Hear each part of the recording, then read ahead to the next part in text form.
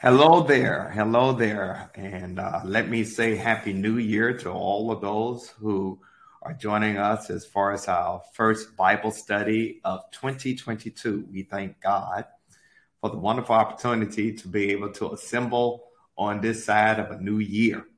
And it's something that I don't take for granted.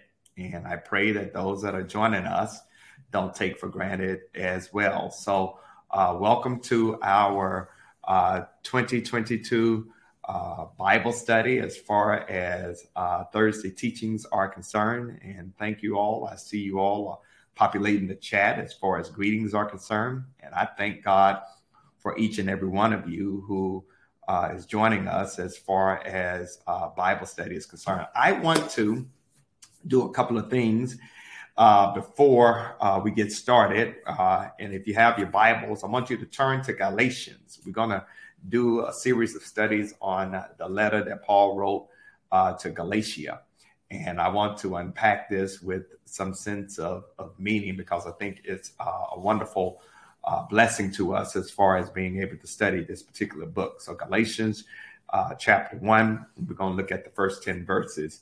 But before we get ready to drill down and pull apart those verses, let me just say that this weekend, as far as in-person worship is concerned, we will not have in-person worship on Sunday morning. The weather is going to be looking rather hazardous, and I don't want to take the chance of having anybody trying to come to church on Sunday morning, particularly with snow and ice. We're going to do in-person worship on Saturday night. In-person worship will take place on Saturday night at 7 o'clock. In-person worship at St. Paul Church will take place on Saturday night at 7 o'clock. So anyone that wants to join us for in-person worship, and of course, we'll be streaming this on all of our platforms, we're going to have church on Saturday night. So we want you to share with family and friends and others that you know that for St. Paul, we're going to have in-person worship on this Saturday night. And so I wanted to let you all know that. And this is due to the potential for winter storm that's expected to hit us late Saturday night, early Sunday morning, with a high possibility of not only snow, but also ice. And that's just something that we need to be aware of. So that being said, and I'll, of course, reiterate this at the end of our Bible study as far as our time is concerned today. That being said, Galatians chapter 1. We want to look at verses 1 through 10, and we want to unpack this with great intentionality as far as our time together is concerned.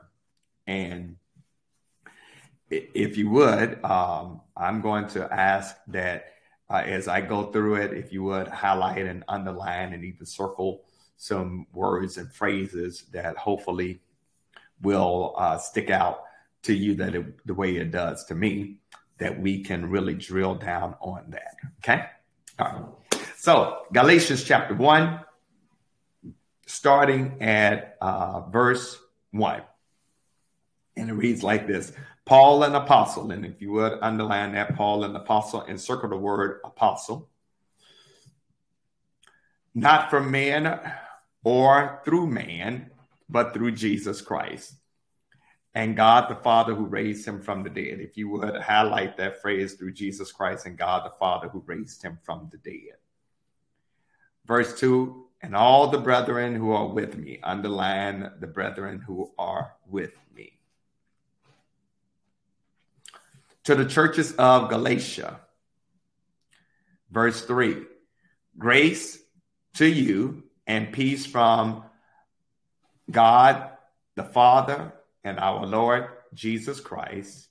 If you would highlight that whole verse, who gave himself for our sins, If you would highlight who gave himself for our sins and circle the word our sins, that he might deliver us from this present age.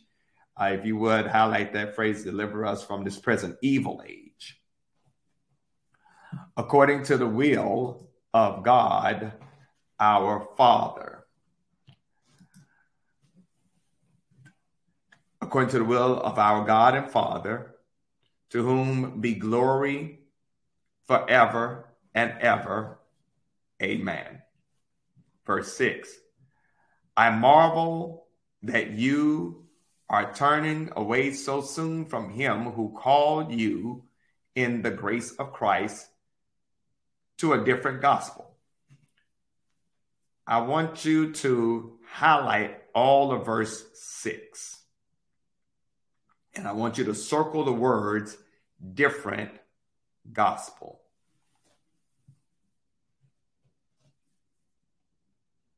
Okay.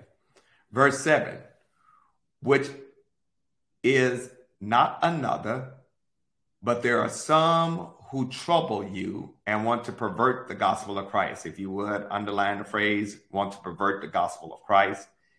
In verse 8, but even if we or an angel from heaven preached any other gospel to you than what we preach to you, let them be accursed. If you would underline the phrase, let him be accursed. So we have said before, so now I say again, if anyone preaches any other gospel to you than what we have received, let him be accursed. All right. Again, underline the phrase, let him be accursed. For do I now persuade men or God? Or do I seek to please men? For if I still please men, I would not be a bondservant of Christ. If you would highlight the phrase, for if I still please men, I would not be a bondservant of Christ. Okay.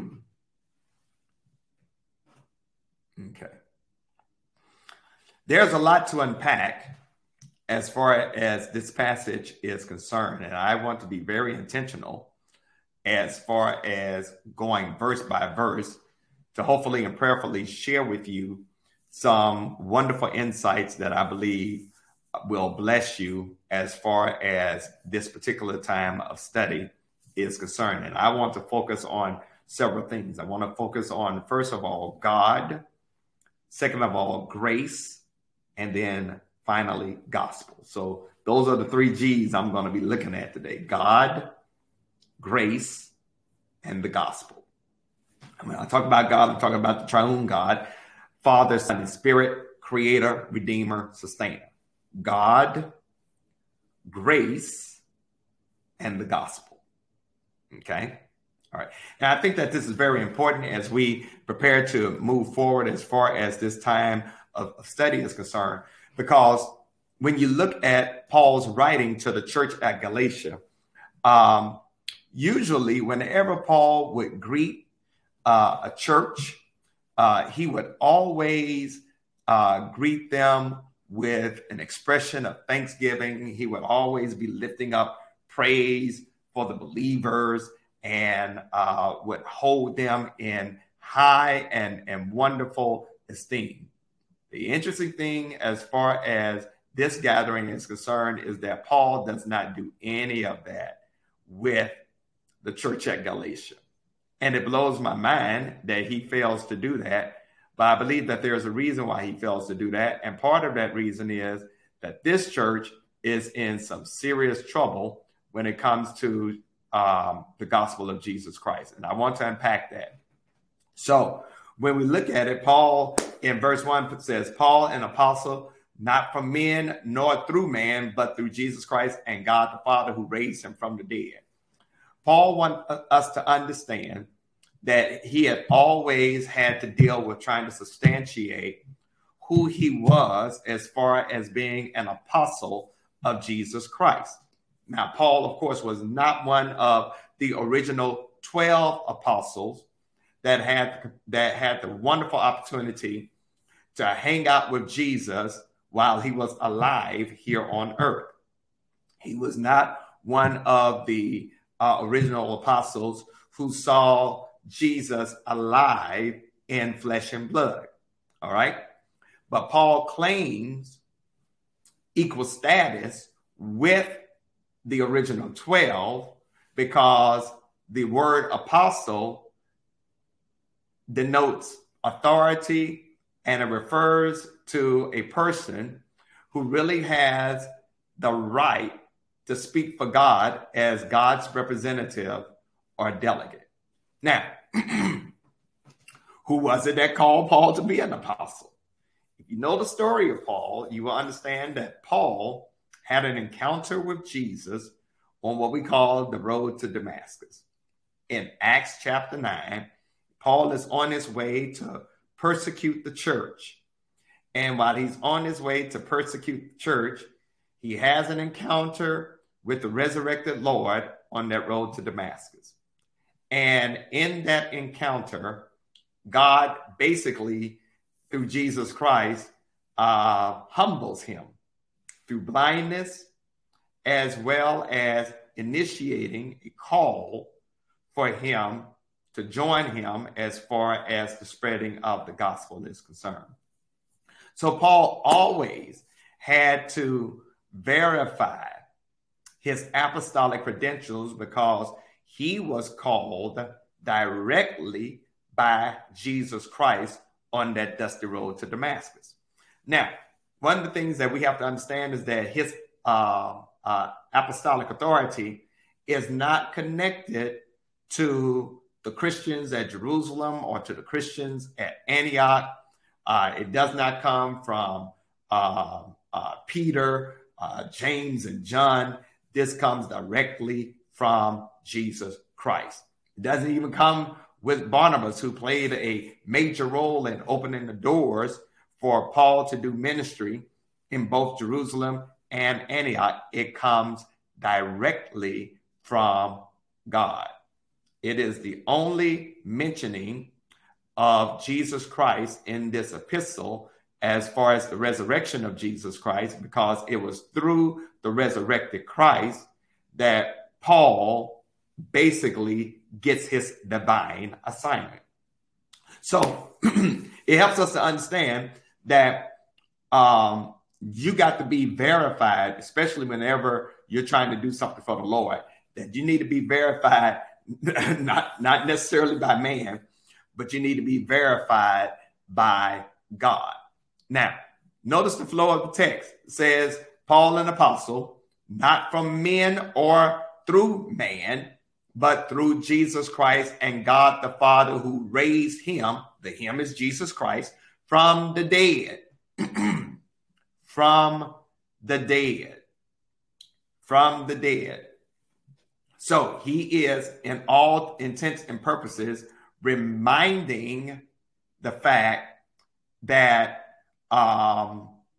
Jesus Christ is alive. He has been resurrected from the dead, and that God is doing something wonderful as far as Paul is concerned. So understand that as we navigate through this particular text, that Paul is holding up the aspect of the resurrection of Jesus Christ. And as he holds up the aspect of the resurrection of Jesus Christ, he is letting us know that there are also some other folks who he's wanting to give a shout out to as far as the work of ministry is concerned. All right. So in verse 2, he says, and all the brethren who are what? With me. All the brethren who are with me. So when we talk about all the brethren who are with me, he got a whole lot of folks that he's got to give a major shout out to. So if you decide to ever check that out, go to Acts chapter 13 rather, and look at verse 1, and you will see that there are several people whom he mentions. There's Barnabas.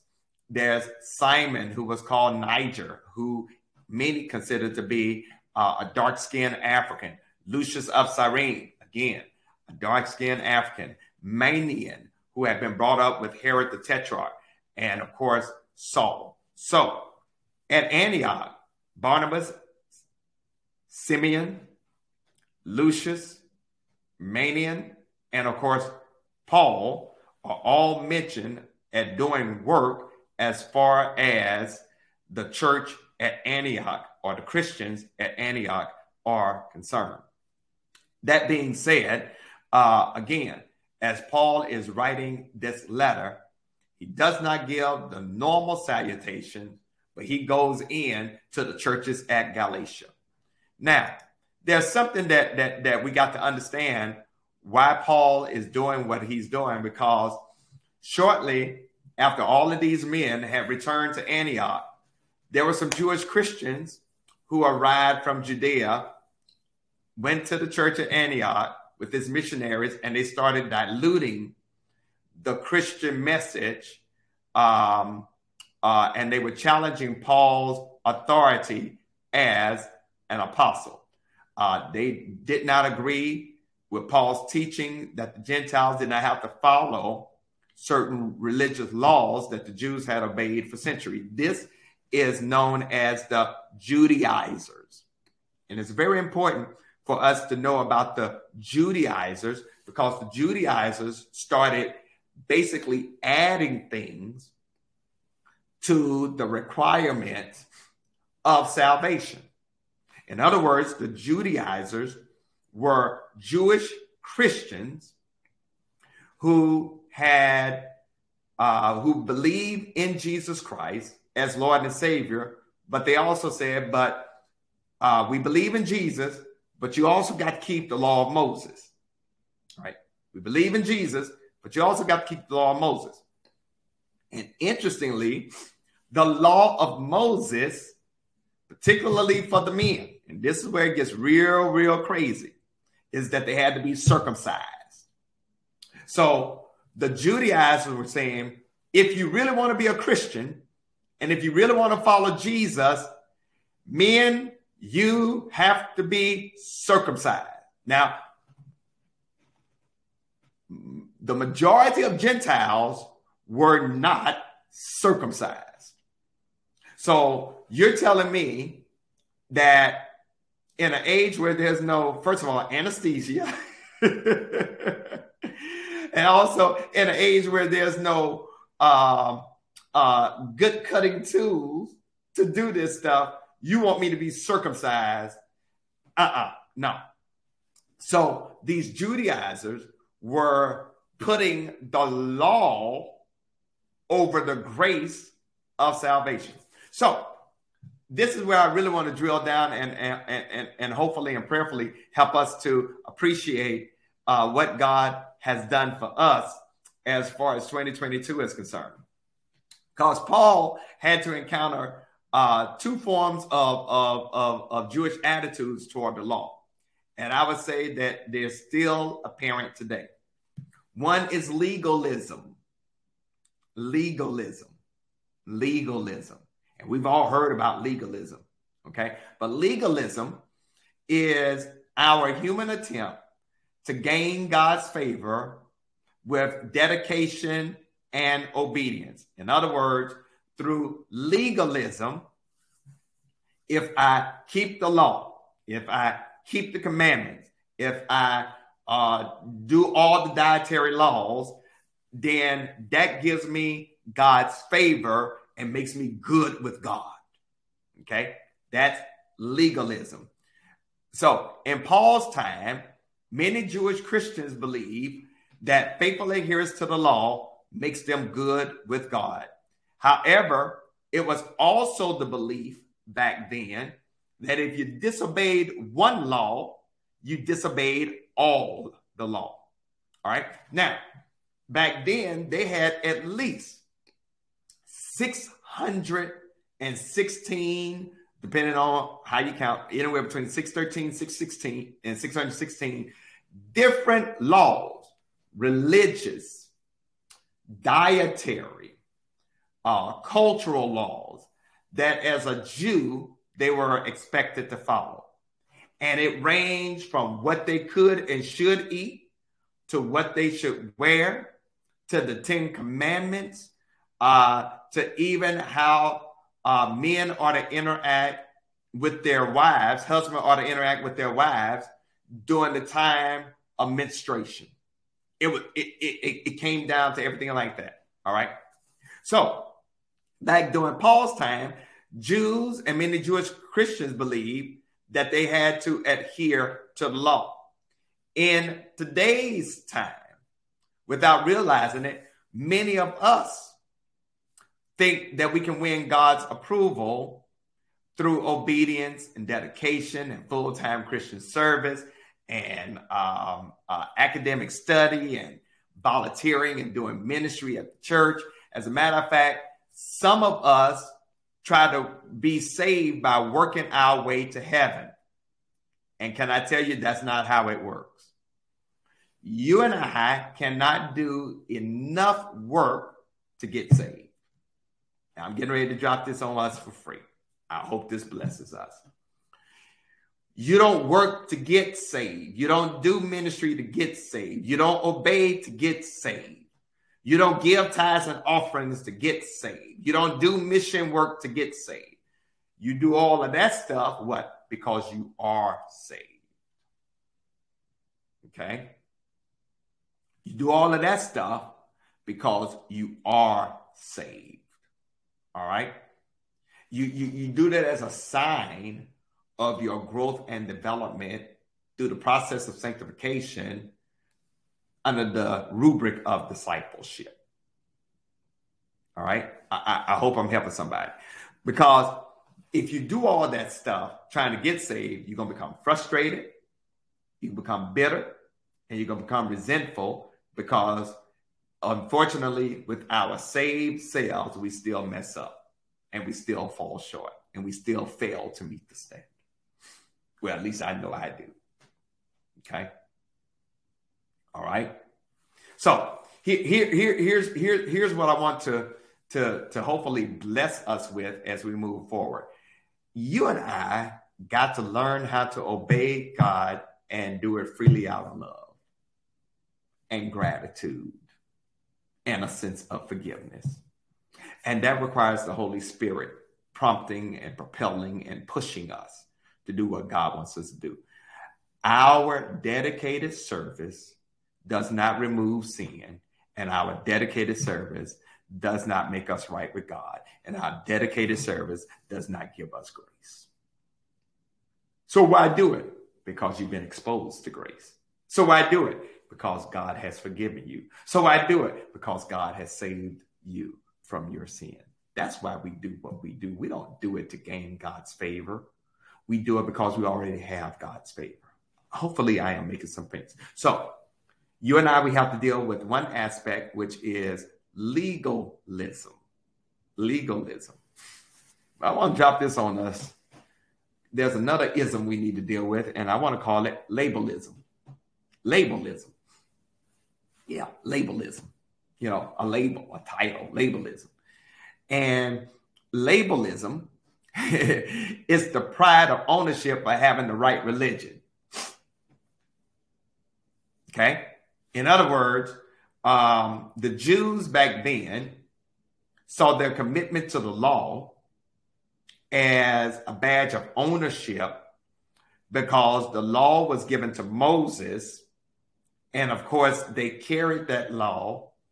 And let's be honest, by the time that Jesus comes to earth and by the time that Paul is called to do Christian ministry, they so willy-nilly with the law, it's not even funny. They only used the law to put people in a trick bag when they wanted to catch somebody doing wrong. But I want to go with this idea of labelism because for them, it was about performance. Okay? And if I perform well, or if I'm connected to the right religion, then God's going to have favor on me. And so they saw the adherence to the law as being connected to God. But it's very apparent that when you read the writings of the prophets, you will see that God says, you know what? I'm sick and tired of your worship. I'm sick and tired of you bringing offerings. I'm sick and tired of you doing ABC, because y'all are doing that, but your heart ain't right. Your heart is not right. So, labalism. Now, how does that translate to 2022?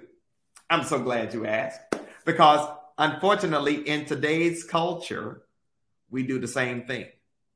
There are some people who think that if you're not Baptist or Catholic or Methodist or Pentecostal, if you don't have the right religious view, if you're not part of a particular church, then basically you're not saved.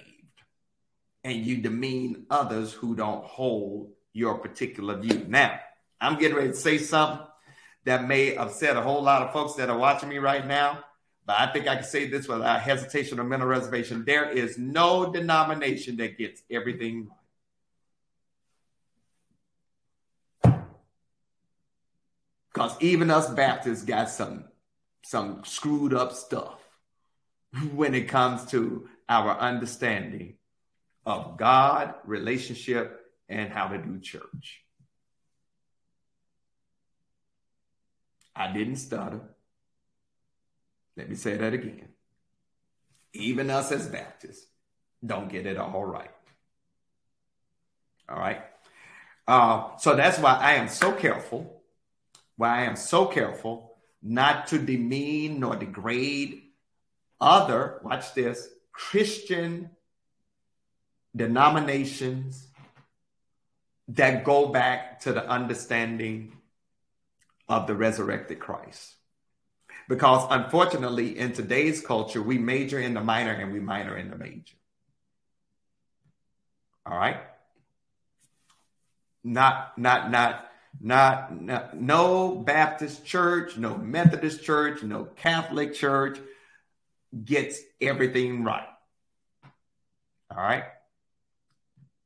Okay. Now, I'm going to tell you one thing that I'm going to do here at St. Paul, and I've been trying to do it ever since I've been here. And of course, my predecessors before have tried to do the same thing. I'm going to make sure that I teach you the best that I can as far as doctrine and belief and understanding, because if you don't know what you believe, you'll do anything. And part of the problem of why so many people fall away from the church, the Christian church particularly, is because they have no clue of why they believe what they believe. This is why I teach what I call our new member class, Christian Education Orientation, because we deal with the basics. We deal with the core. And the core goes back to the person and personality of Jesus Christ as being the crucified and resurrected Savior. That's the gospel. That's the gospel. Let me say it again. That's the gospel. And I'm getting ready to type into that in just a moment. All right. So unfortunately, there are some people who say, well, let me just throw out St. Paul. If you ain't part of St. Paul, you ain't really saved. That ain't true. All right. But you do need to go to a church that at least believe that Jesus got up from the dead. All right. And so, like I said, we major in the minor and we minor in the major. And what winds up happening because of labalism? We become prideful, smug, and self-righteous. Okay, we become prideful, smug, and self-righteous. So this is what I want to drill down to you when it comes to this issue of what I call labalism. We have to understand that what Jesus Christ did on the cross becomes the pathway to our salvation. And we accept what Jesus Christ did on the cross by faith. Now, interestingly, in today's culture, there are some people in some seminaries and some churches that do not believe in the substitutionary atoning death of Jesus Christ. That's another gospel. Okay. That's another gospel. Let me say that again. That's another gospel. As a matter of fact, there are some pastors and preachers who have so much issue with Paul because Paul was writing from the cultural ethos of his day that they don't know how to properly exegete and apply the writings of Paul into 2022. Okay? So there are people who want to even dismiss the writings of Paul from their biblical understanding when it comes to a theological undergirding. In other words, here it is. We'll take everything that Matthew, Mark, Luke, and John said, and maybe Acts, but we're going to dismiss Paul. But Paul lays really the doctrinal foundation for over 2,000 years history of the Christian church. But now there's some folks that want to dismiss that. And in fact, they are worse than the Judaizers. Okay? Let me get on with this. So Paul is writing to the church at Galatia. And like I said, usually Paul would give this wonderful greeting, thanking God for all that this church has done as far as the work is concerned. But he doesn't even do that in this text. He starts off by saying to the church of Galatia, grace to you and peace from God, the Father and our Lord Jesus Christ. He puts God and Jesus Christ together. He says, who gave himself for our what? Sins. Who gave himself for our sins. All right. Let me say that one more time. Who gave himself for our sins. All right. Paul has some inkling that there is this intrinsic, intricate connection, equality aspect with God, the Father / Creator, and Jesus Christ, Son / Savior. All right. And what I love about how Paul navigates this particular moment is that Paul wants us to understand that I'm getting ready to read y'all the Riot Act, but before I read y'all the Riot Act, I kind of want to soften this blow. Grace was the Greek word for a greeting. Peace was the Jewish word for a greeting. So he puts these two words together, grace to you and peace from God the Father and our Lord Jesus Christ, who gave himself for our what? Sins. Going back to the very aspect that Jesus Christ did for us on Calvary what we could not do for ourselves. And then notice what it says, gave himself for our sins. That's one thing, that he, Jesus, might deliver us from this what? Present evil age. From this present evil age. Now, when we talk about this present evil age, what we got to understand is, and I want you to hear something, this present evil age, or deliver us from this present evil age, is a liberation motif. Now, for people who want to say that liberation theology ain't got nothing to do with the gospel, Paul picks up on this theme right here. Jesus talks about it in Luke chapter 4, verses 16 through 20. But Paul picks up on this theme right here, that he might what? Deliver us from this present evil age.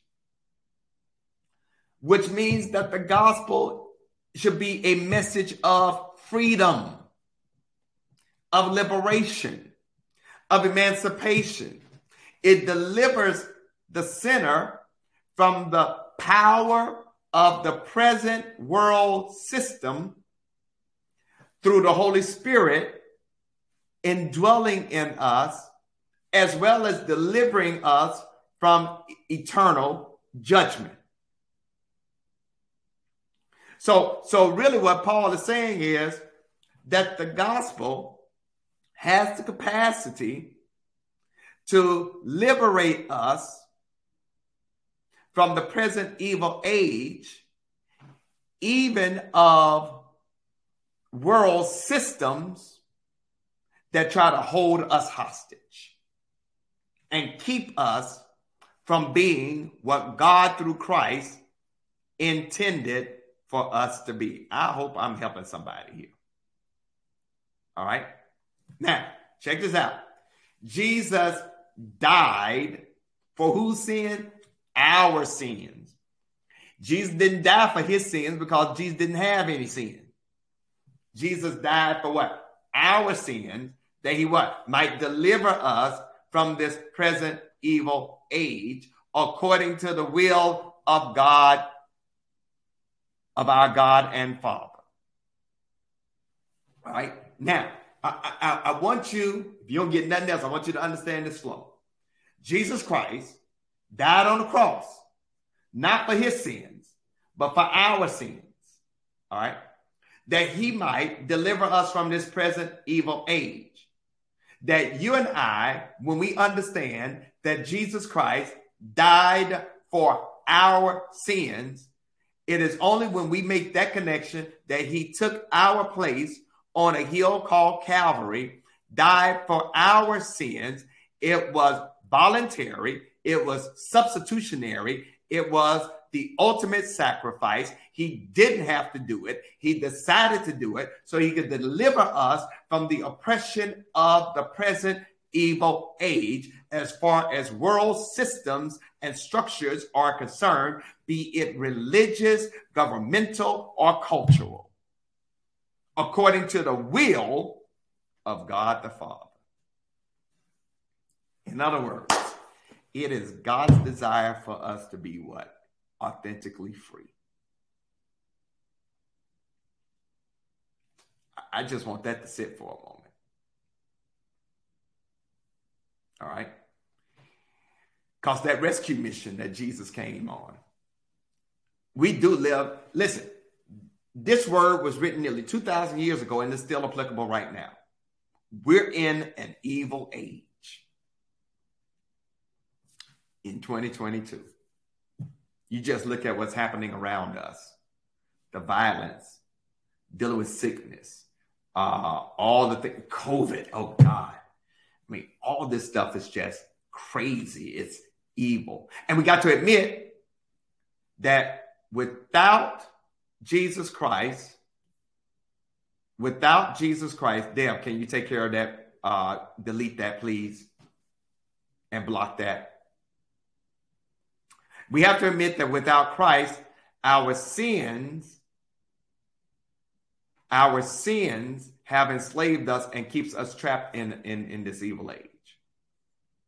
And we got to confess our willing participation in sin and our inability to save ourselves. Because don't you think that if you could have saved yourself from sin, you would have done that a long time ago? Unless you enjoy your sin. Ooh.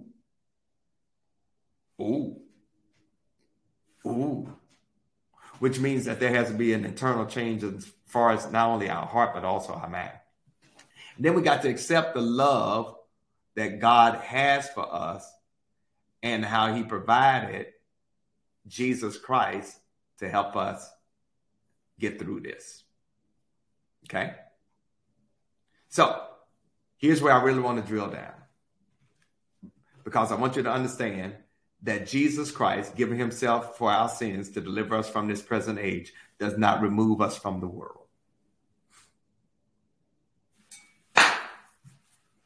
Just because you're saved, just because you accept Jesus Christ as your Lord and Savior, you don't get translated to heaven. You still got to deal with this world. You still got to deal with crazy family members. You still got to deal with people potentially stabbing you in your back. You still got to deal with a culture that don't care about God nor Jesus Christ. You are still in the world.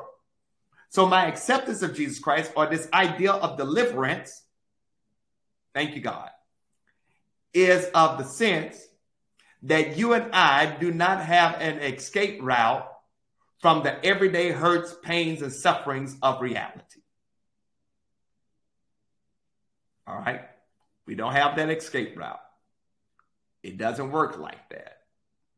But the way it does work is that you and I do have the blessed assurance that God will, in some shape, form, or fashion, empower us to navigate through our current reality.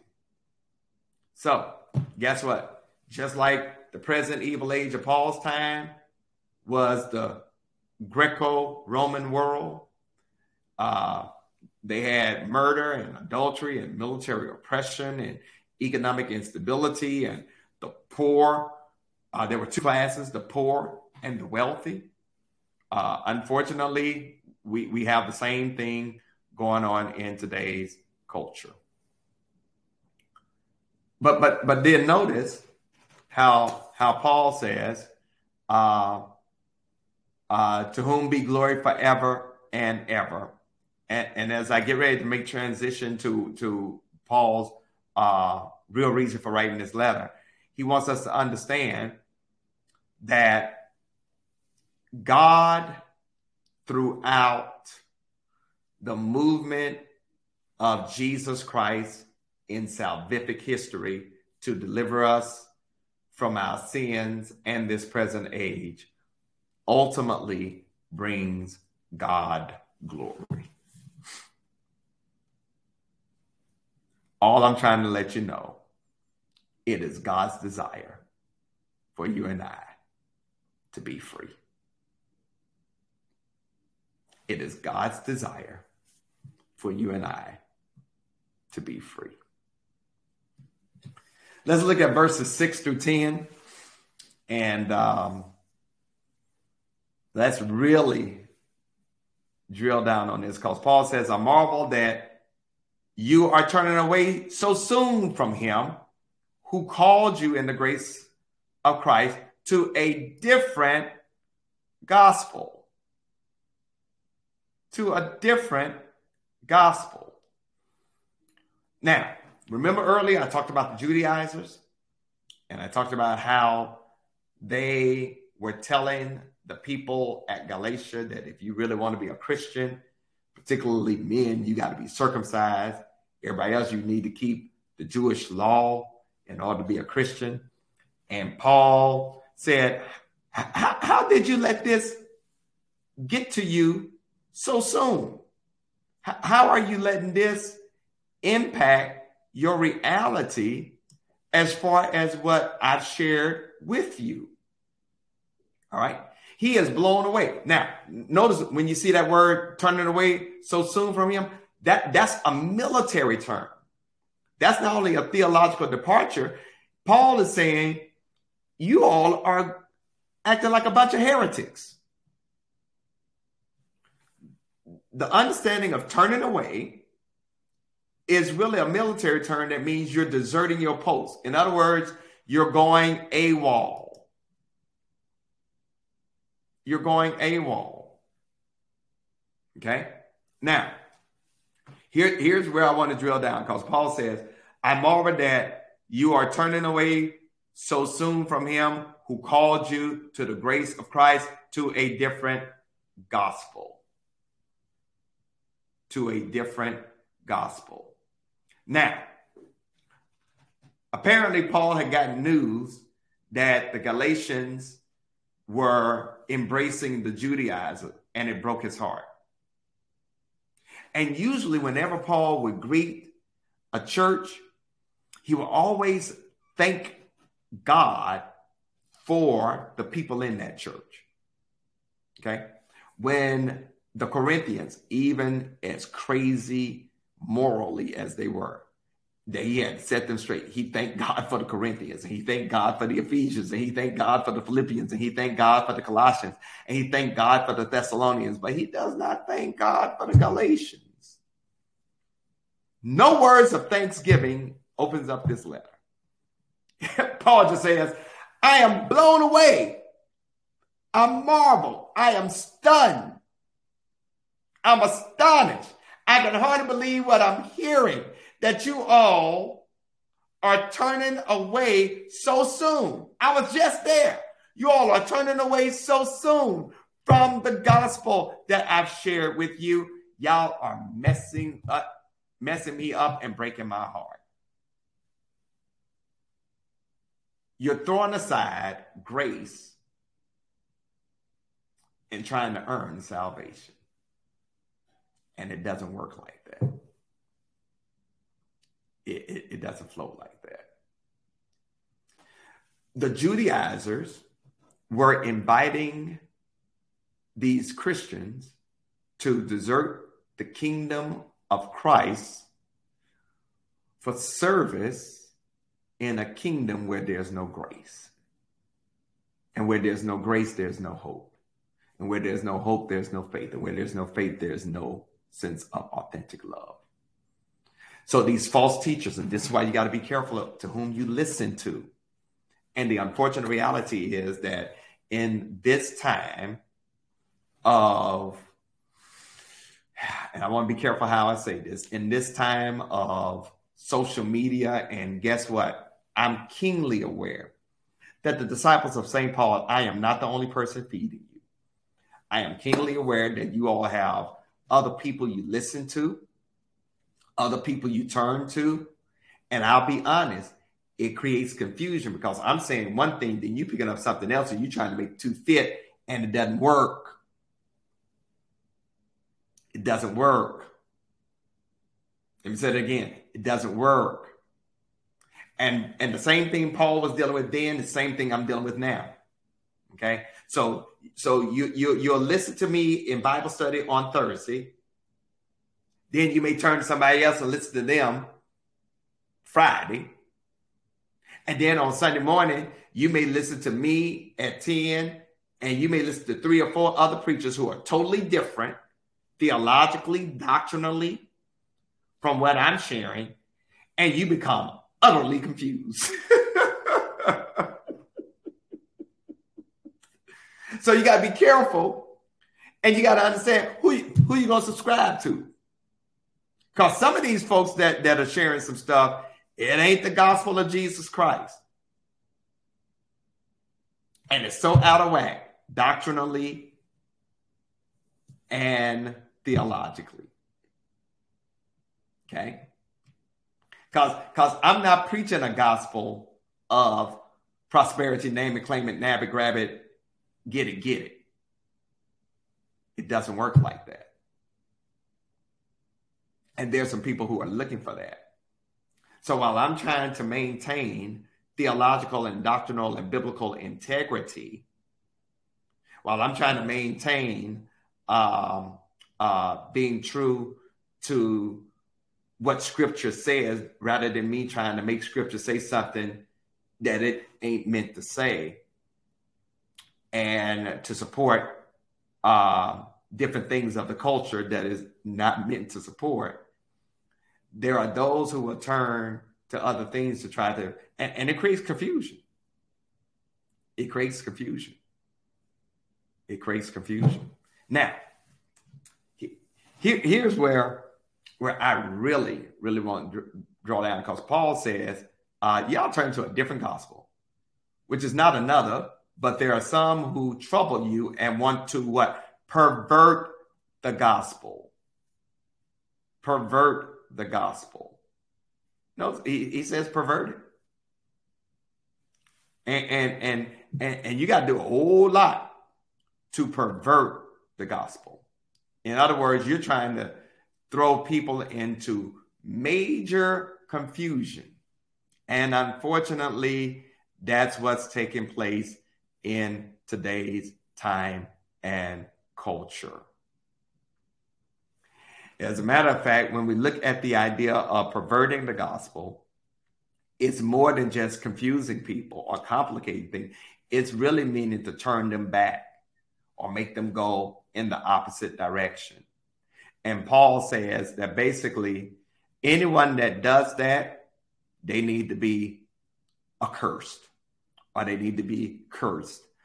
Basically what Paul is saying is anyone that does that need to go to hell.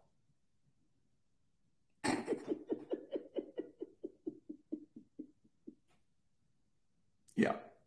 Anyone that does that need to go to hell.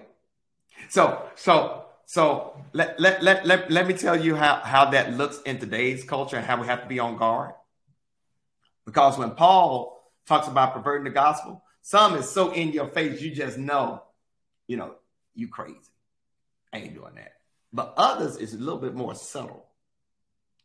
And if you don't know the word, you got to be careful. So this is how the enemy works. First of all, he'll weaken the gospel. He'll undermine the foundation of believing in Jesus Christ and faith in him. So there are some people who say, well, the Bible ain't true. Resurrection is a myth. That is the core of the gospel. The resurrection of Jesus Christ. That's the core of the gospel. There are those who say that will dilute the gospel.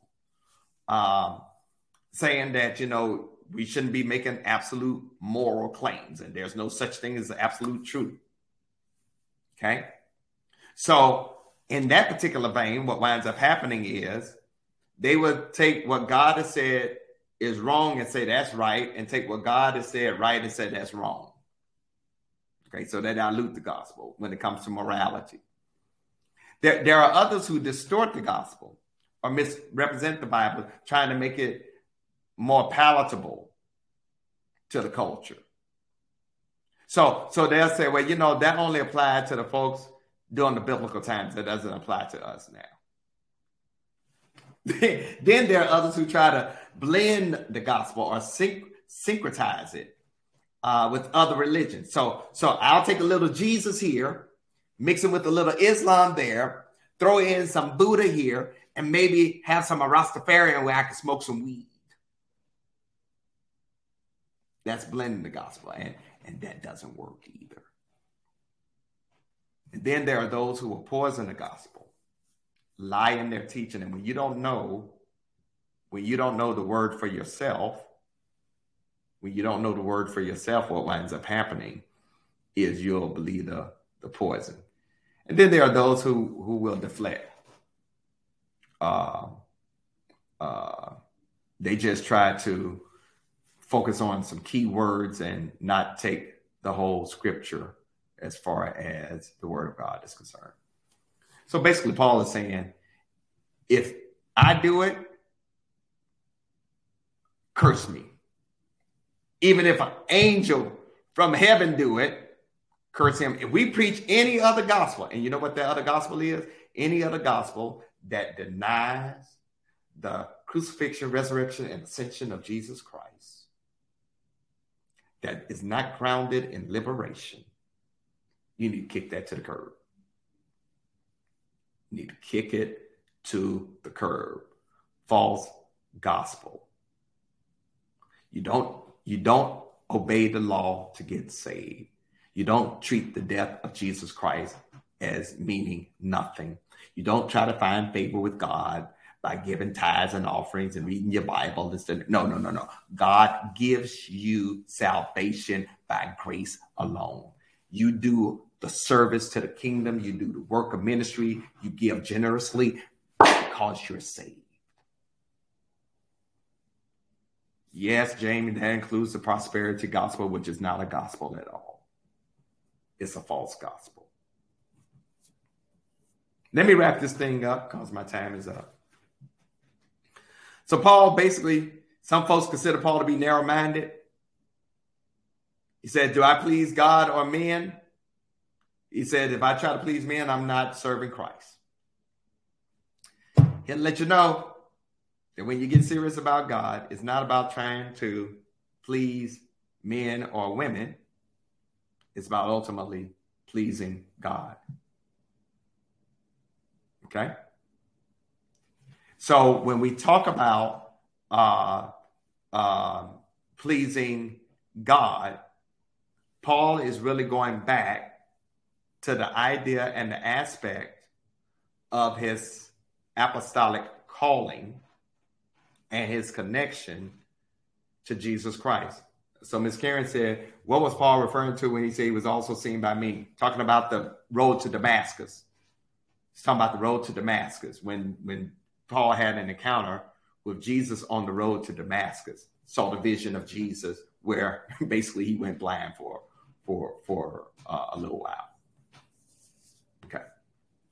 So let me close this out because the Judaizers had infiltrated the churches in Galatia, told them that if you want to really be saved and have a relationship with God through Jesus Christ, you got to keep the law. But Paul is like, no, you don't have to keep the law in order to be saved. Don't believe that. God has already saved you by your confession of faith in Jesus Christ as Lord and Savior. And whatever you do for the sake of the kingdom, whatever you do as far as generosity, whatever you do as far as ministry, whatever you do as far as church attendance, whatever you do as far as loving your neighbor, whatever you do as far as helping those who are disenfranchised and marginalized and need liberation, whatever you do as far as lifting up a bowed down head, whatever you do as far as encouraging somebody else, whatever you do, be it sending a card to somebody that needs to be uplifted, as far as sending a text message to somebody who may be going through, whatever you do it not to get saved, you do it because you are saved. I preach the gospel because I'm saved. I give my tithes and offerings and above my tithes because I'm saved. I try to treat people right because I'm saved. I try to be a better person because I'm saved. I don't do that stuff trying to get saved because I can't. That stuff can't save me in and of myself. I do that because I am saved. And day by day, piece by piece, I'm progressing to become what God will have for me to be. That's my time for today, for this moment. And we'll pick up next week at verse 11 through the end of this chapter. So before I go, let me see if there are any questions that anyone has as far as the chat is concerned. Want to see if there are any questions as far as that's concerned. All right. If not, before I ask for the offering, let me just remind us, I mentioned earlier, bad weather is coming on Sunday. We will not have in-person worship Sunday morning. We're going to have in-person worship Saturday night at 7 o'clock here at the church. In-person worship will be Saturday night, 7 o'clock here at the church.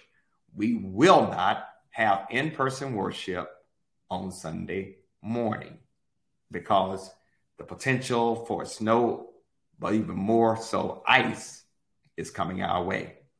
So if you want to join us in person on Saturday night, do what we normally would do as far as registering and coming. Have a surgical mask when you come. And we're going to worship the Lord Saturday night in person.